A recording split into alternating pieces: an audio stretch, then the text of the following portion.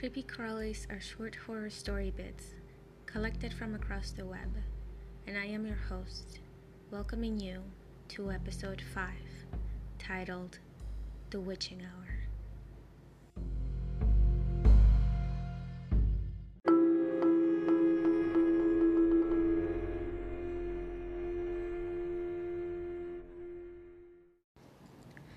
The last thing I saw was my alarm clock flashing 12:07 before she pushed her long, rotting nails through my chest, her other hand muffling my screams.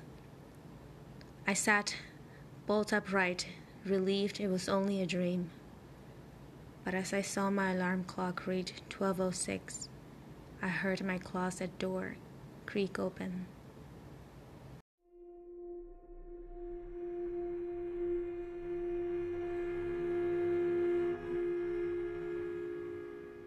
The witching hour, or hour of the devil, is said to be between the hours of 3 to 4 a.m., an hour where the most supernatural events happen, when demons and ghosts are their most powerful.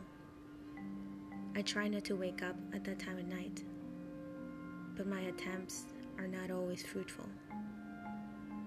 Remember, don't look at your clock.